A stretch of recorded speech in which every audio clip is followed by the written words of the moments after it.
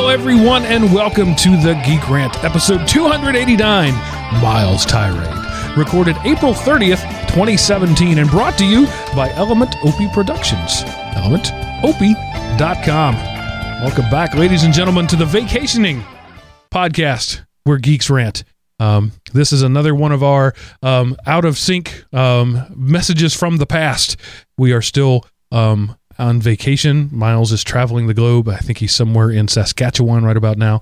But we didn't want you to be without content, so we have yet another 10-minute tirade. This time it's Miles' turn. But before we do that, let me introduce to you your favorite co-hosts and mine, Seth, the Gooey Kid Anderson, and Miles, the World Traveler Wakeham. Hey, gentlemen. Greetings from the past. Hail to the future. And about this time, I'm in Tuscany, Italy, actually. Tuscany. Yeah. So I'm getting wasted on Chianti or something. I don't know. And I am hearing hail above me, so that's fun. Just so you know, it just started. So this week, for our beginning, Seth wanted to throw us some news stories because that's what he does best. But in this case, these are entirely fake news stories, and we're going to have entirely real reactions to them. Ready, go. Okay, so we are recording a show for the future. So what I did was I put on my thinking cap and my tinfoil turned it inside out to see if I could get some future waves. And I am taking a guess at what the news could possibly be in the future.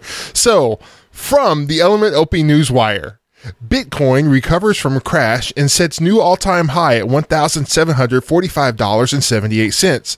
Following a tumultuous week that started with the leak last month that claimed Donald Trump was the enigmatic Satoshi Nakamoto and ended with seemingly everyone in China dumping their Bitcoins after this was proving true, Bitcoin not only survived the drop in price to under $100, but started a strong climb that has yet to stop. At first, the Donald played dumb at even knowing who Nakamoto was, but later in the week, someone in his inner circle leaked the audio of a meeting that heard President Trump not only reference the white papers attributed to Nakamoto, but also discuss the C++ programming issues at the heart of the Bitcoin protocol. Once confronted with this, President Trump dropped the act and proclaimed how huge Bitcoin specifically, but all cryptocurrencies were going to be.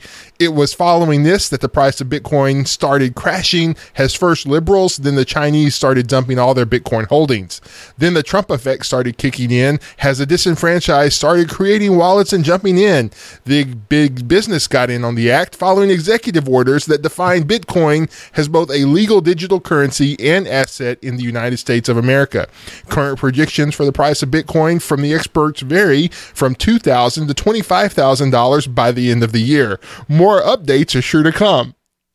And early in the week, when things first started to crash, I bought $7,000 worth of Bitcoin I didn't get in on the very low, it was 150, but I put in a huge buy order there, and I'm now actually retiring to my own private island. This will be the last Element Opie podcast.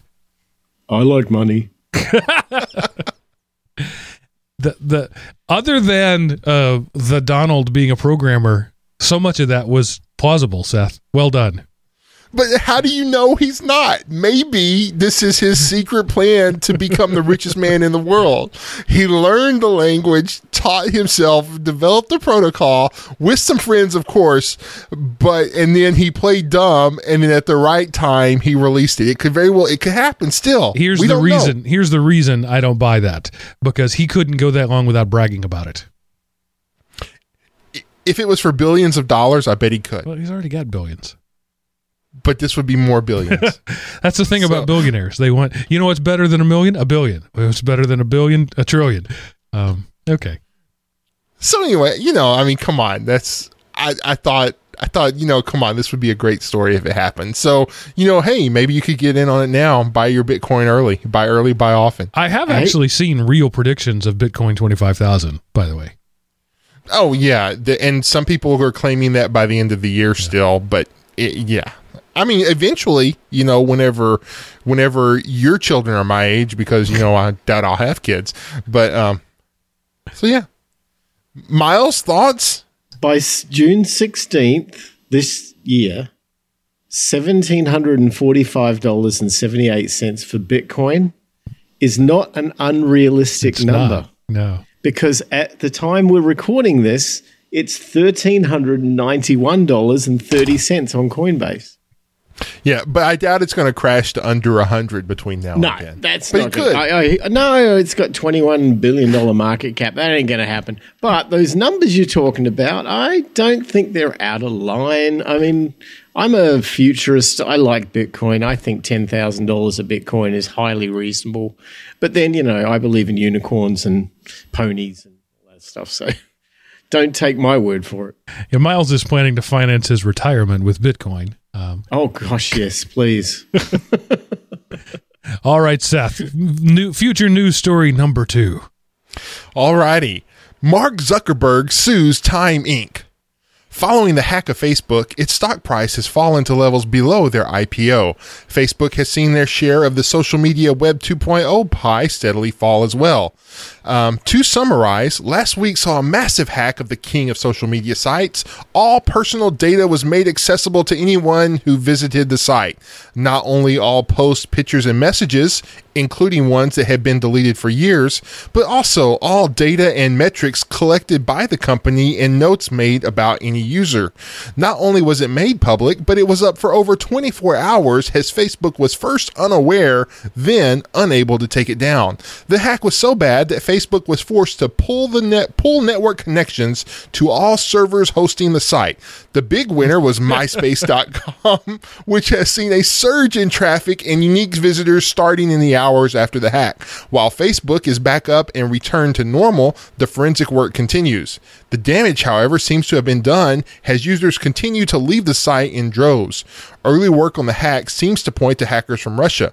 There is also chatter on the dark web that owners of MySpace.com hired them in a last-ditch effort to grow their struggling social media site.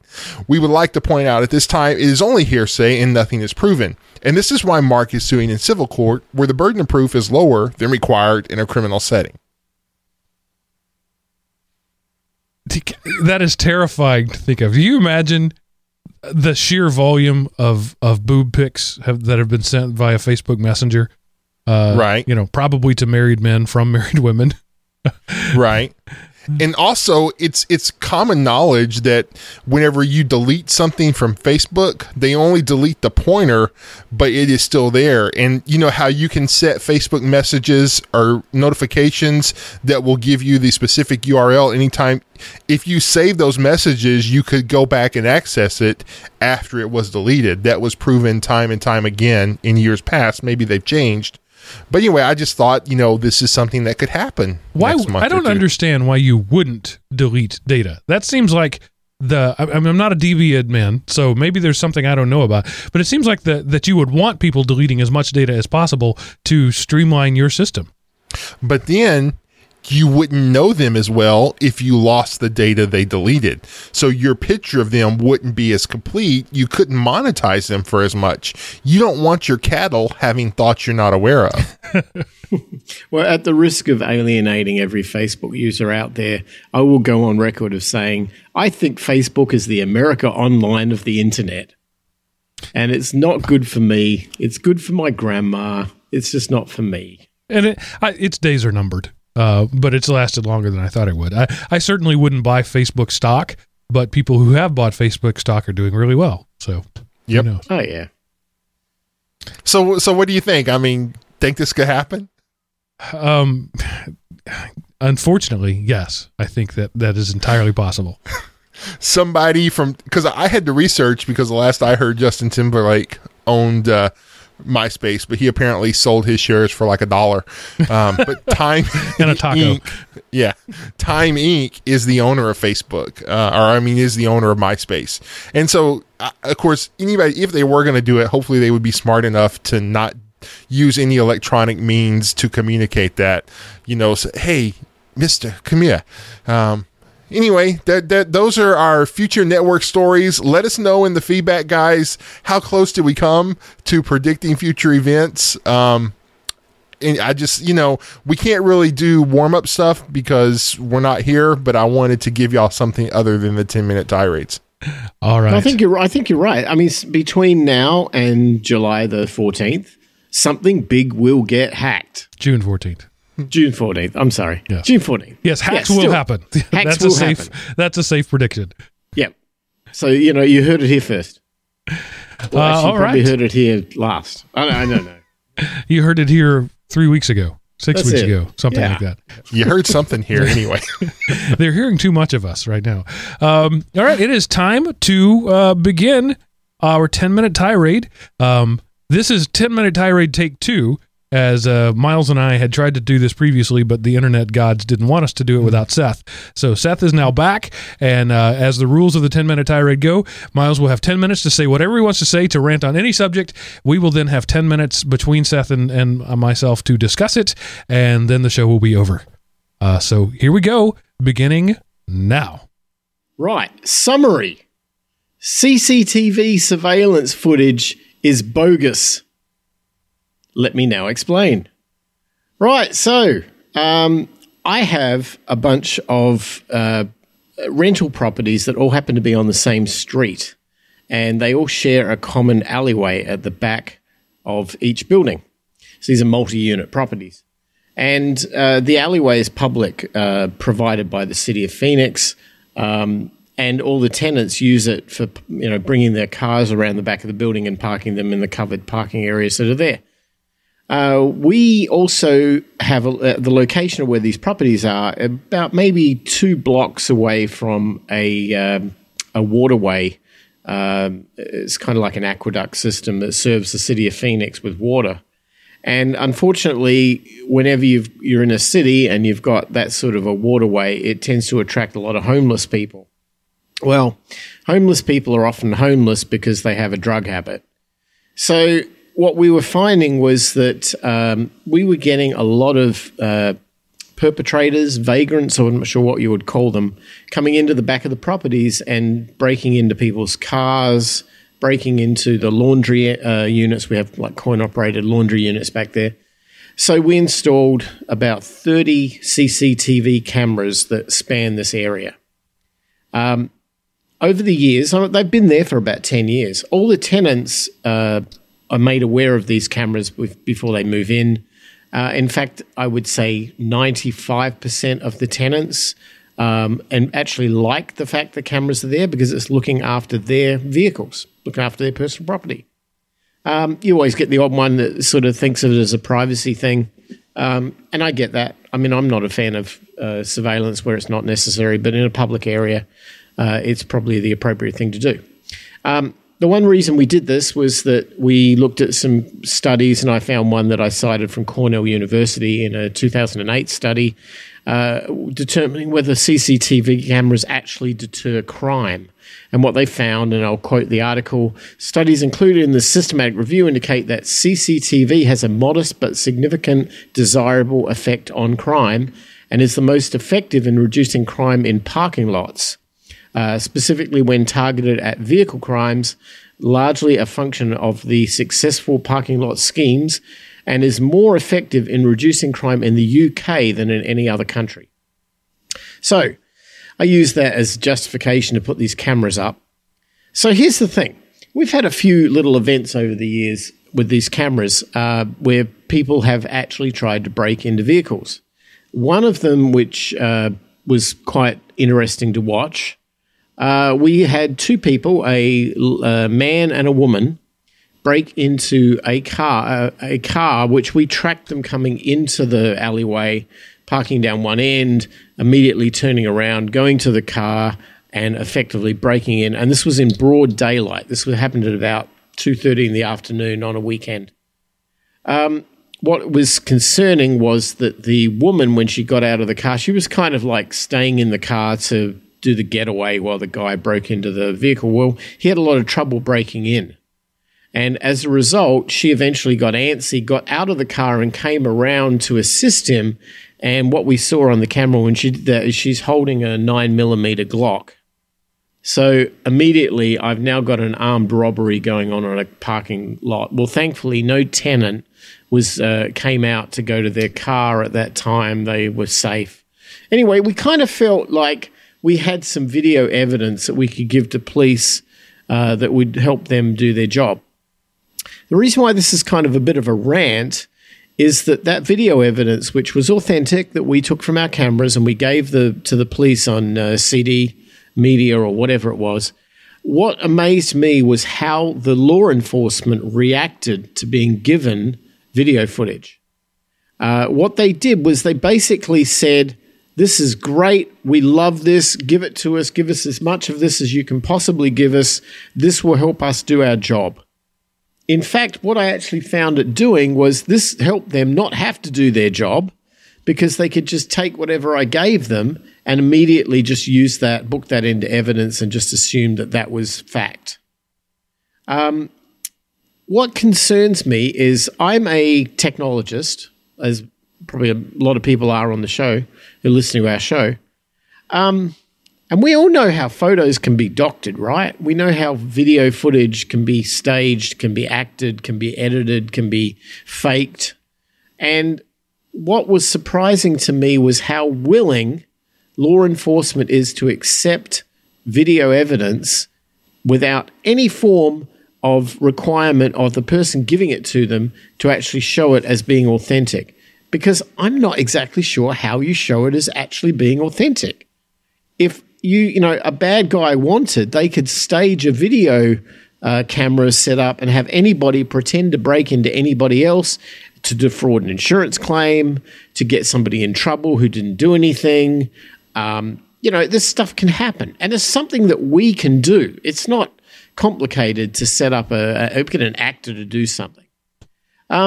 As I started realizing this, I started realizing that the judges love seeing video and photographic evidence, particularly when it comes down to criminal damage on property. They just seem to love it. And again, there's no sense of obligation on behalf of whoever's submitting it to prove that it's real. And as much as I would have more of a hard time trying to prove it was real, I'd at least want somebody to say, well, we'll look at it, but we're not necessarily sure whether we'll accept it. So I realized that the whole thing comes down to human beings and the fact that what they see, they believe. And that's really what this comes down to. If you see something with your own eyes, you believe it to be authentic. And if I can take a video footage and I'm skeptical about whether it's real or not, I would think that this plays out in all forms of television and media that we're all subject to watching. Whether it be footage of beatings of people, whether it be footage of sarin gas attacks in Syria, whether it's footage of any sort of incident like that, it can easily be doctored and changed or staged or edited. And we, the people, don't seem to have any form of criticism against the authenticity of any of this footage. And I think what's happening is that we're going down a very slippery slope where we take video on board as being 100% authentic. We don't question it. And we end up changing public policy. We change the minds. We change the decision-making of all of us because half of the time the media is spinning that content to us because they're motivated by profit. They want to sell advertising. They want clickbait. They want to sell print magazine, whatever it might be. They want to sell something based on your reaction to the video. And what I'm saying is in a world of the 21st century where video footage can be edited and can be easily doctored, we now more than ever have to take a trust and verify attitude to video footage rather than accepting anything blindly, particularly when it comes to news media. I don't believe that we have a level of scrutiny when it comes to editorial content over journalists right now, particularly when it comes to video. If it's there and it's on footage and it looks good, just print it. And we'll leave it up to the public to decide. I can tell you right now, the public's just going to take it as is and not decide anything. If they see it with their own eyes, that's truth apparently. So that's my rant. I want us to do trust and verify on video footage. Back to you, Mark. Well, there is the old expression, the camera doesn't lie. But, we have a multi-billion-dollar industry of people proving that wrong every day. Seth, what are your thoughts? Okay, well, first of all, the police taking something from you doesn't necessarily mean that it's, it can be used as background, but there's chain of custody that, they wouldn't be able to use that evidence that you handed them alone to convict anybody, because there's no proof that evidence actually came from that camera, because there's no legally verifiable paper trail of how it got to that, from that camera to you. You can say you did it, and maybe you could do an affidavit oath or something like that, but as it is, it could be used as background. Maybe you could use it as a warrant, but just that evidence point someone in the right direction, but you couldn't use that evidence to legally convict someone. But then again, it doesn't, in some ways, it almost doesn't matter what the legal system says, because that evidence could be used to destroy someone in the court of public opinion. So I'm with you. We do need to verify, but just because the police took it doesn't mean that that's evidence in an actual crime, or it might be evidence, but it might not be used to convict, merely for background. Yeah, I would agree with you in that was my assumption.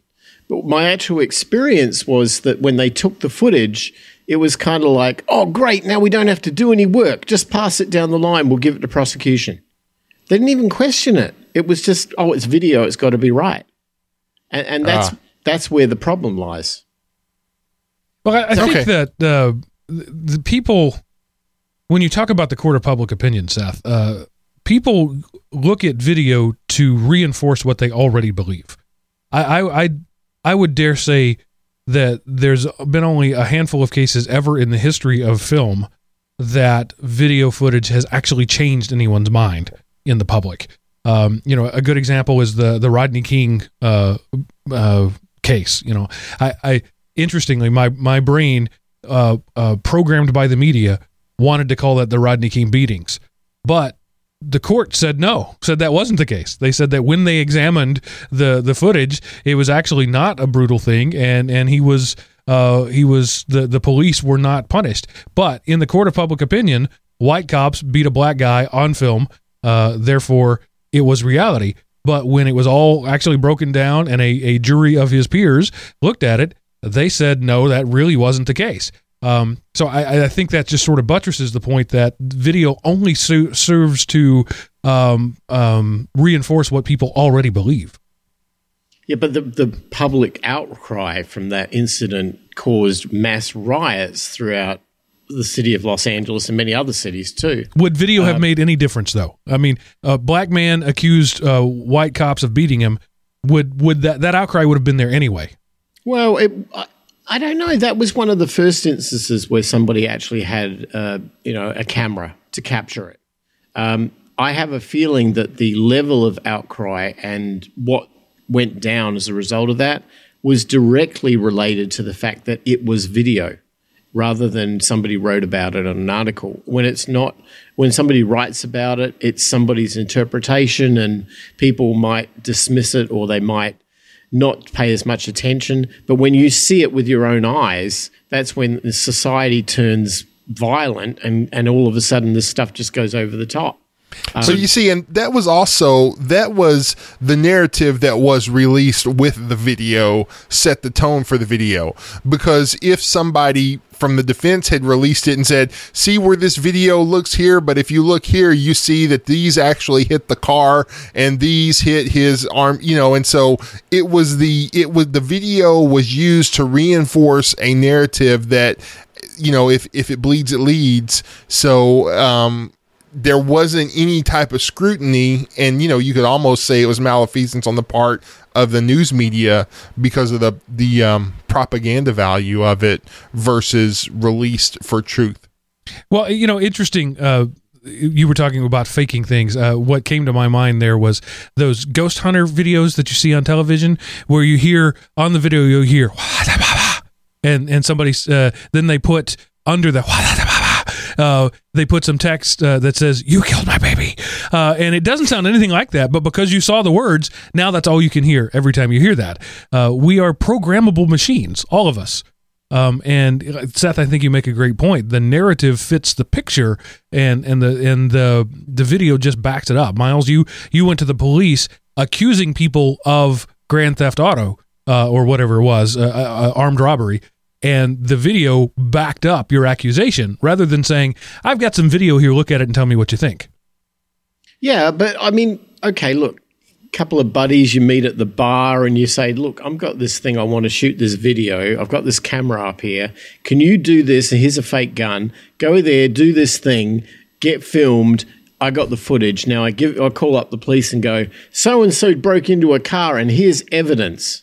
Well, it's not even so-and-so, that was staged. Well, you just did the entire plot of Captain America Civil War. Oh, okay. Well, I mean, there's a lot of history of this sort of thing going on that is pre-video. What I'm wondering is how much of the current events are going on with video using the exact same techniques of faking things, but doing it in a staged manner. So is a preponderance of video a buffer against this sort of thing? I'm thinking the Arab Spring a couple of years ago, where there were dozens of handheld phone video footage of the things that went on there. It seems impractical to fake all of that. So is the answer more video? Well, I don't know, but a lot of what triggered all of those events, if you remember the footage WikiLeaks had released of that helicopter, the gunship thing that killed a bunch of journalists. Right. And they caught the whole thing on, I can't remember what they called that. They caught it all on video and it went out viral, and the next thing you know, Arab Spring. It was almost like it was all interlinked at the same time. And I don't know, at what point do you say that was well, that would be hard to stage, I guess, right? It's hard. Not everyone's got a helicopter gunship in Baghdad that they can pull video from. I don't know, maybe video games certainly do a pretty good job of staging this sort of thing. I just don't know at what point that would be considered non-authentic. But there are so many, I mean, I don't necessarily believe this to be the case. But after this recent sarin gas attack that happened in Syria, in which Trump, 48 hours later, launched 59 missiles into Syria from a U.S. warship, I don't know what the trigger point was other than video footage of children dying due to gas attacks. But I did see some evidence from various players that footage may have been from an earlier time, from 2013, or that it may have had some form of staging. And if you consider the players that are involved in this, you know, who have got a long history of manipulating media, Russia is a great example of that. I mean, the whole Politburo thing. I'm not sure whether this is something that, look, I don't know the inner circles of whether or not they did the appropriate thing to determine this to be authentic or not, but the reaction to it was visceral. It was really hardcore reaction to this, triggered from, let's face it, a video. If that video was not authentic, oh no, look what just happened. So I'm just concerned that we react so quickly on things before we actually do anything to do any sort of verification on it. Seth, what are your thoughts? I mean, I have to agree with them because, like I say, just video is a blank slate, because in a lot of times all you see is video and you don't have the audio that goes along with it. So in steps the rebel with a cause who is crafting an audio to make that video say whatever they want it to say. And unfortunately, you know, in our 2-second news cycle, we don't have time, or we don't have the energy, or we don't have the desire to see if what was done is true. You know, hey, let's bomb him because, you know, he's a dictator and all dictators are bad. We're going to bomb him. And so therefore, anything that says, hey, gas children, well, I mean, you know, it's for the children. We got to kill them now. It doesn't matter what the truth is. Yeah, so Miles, literally is that in the 80 seconds remaining, do you think that the proliferation of video, as is common in Europe and becoming more common in the U.S., is a negative in this case, or do you think it will? I mean, you still have cameras. Are you going to keep those cameras just because they could be faked? Or if anything, what I can't determine statistically is how many criminal activities the cameras thwarted by the fact that they were there. I can't get statistics on what didn't happen. I can only say statistically this is what did happen. I can compare it over time, and we've seen a dramatic reduction in crime as a result of what we think may be the cameras. I think they serve a purpose. I mean, I think that as a deterrent, they're extremely valuable. But I think that the reaction to video footage has to be something that we need to take a breath. We need to step back and think, is this real? Because we're living in a world right now where our leaders tend to have gut reaction to things and tend to react extremely quickly to things. And the last thing in the world I would want to see is somebody with power who makes an incorrect decision based on an over-exaggerated reaction. All right, and that's it. We're out of time. We cannot discuss it anymore. By the rules of the game, the discussion is over. Now, Seth, what do you have this week to lower my productivity, thus making you look like a better hiring option? Alrighty. Well, this is one of my favorite games all time. Now, it uses Flash, so if you have FlashBlocker, it may or may not work. FlashGamesBase.com. And this is Tetris, but it uses real bricks. So it looks sort of like you're building between these two buildings with bricks that fall from the sky. It also has sound, so beware. You just click play, and then you have your arrows and volume keys to fix the bricks. All right. I can't test this because I don't have Flash installed on my browser. There you go. Ditto. Flash. All right, that's it. That is our 10-minute tirade. We'll be back in 2 weeks from this, and then you can tell us what you think by going to elementop.com, click the Contact Us button. You can go ahead and respond to this now, but it's going to be a few weeks before we hear back. You hear back from us. So elementop.com, click the Contact Us button, send an email to geekrant@elementop.com, and we'll see you in a couple of weeks, because that's it for this abbreviated episode of the Geek Rant. Oh, and I had a great This Week in History, too. Oh, I'm sorry. Should I go back and go ahead? I haven't stopped the recording. Seth, what happened this week in history? All right. On June the 11th, 1978, TI announces their Speak and Spell.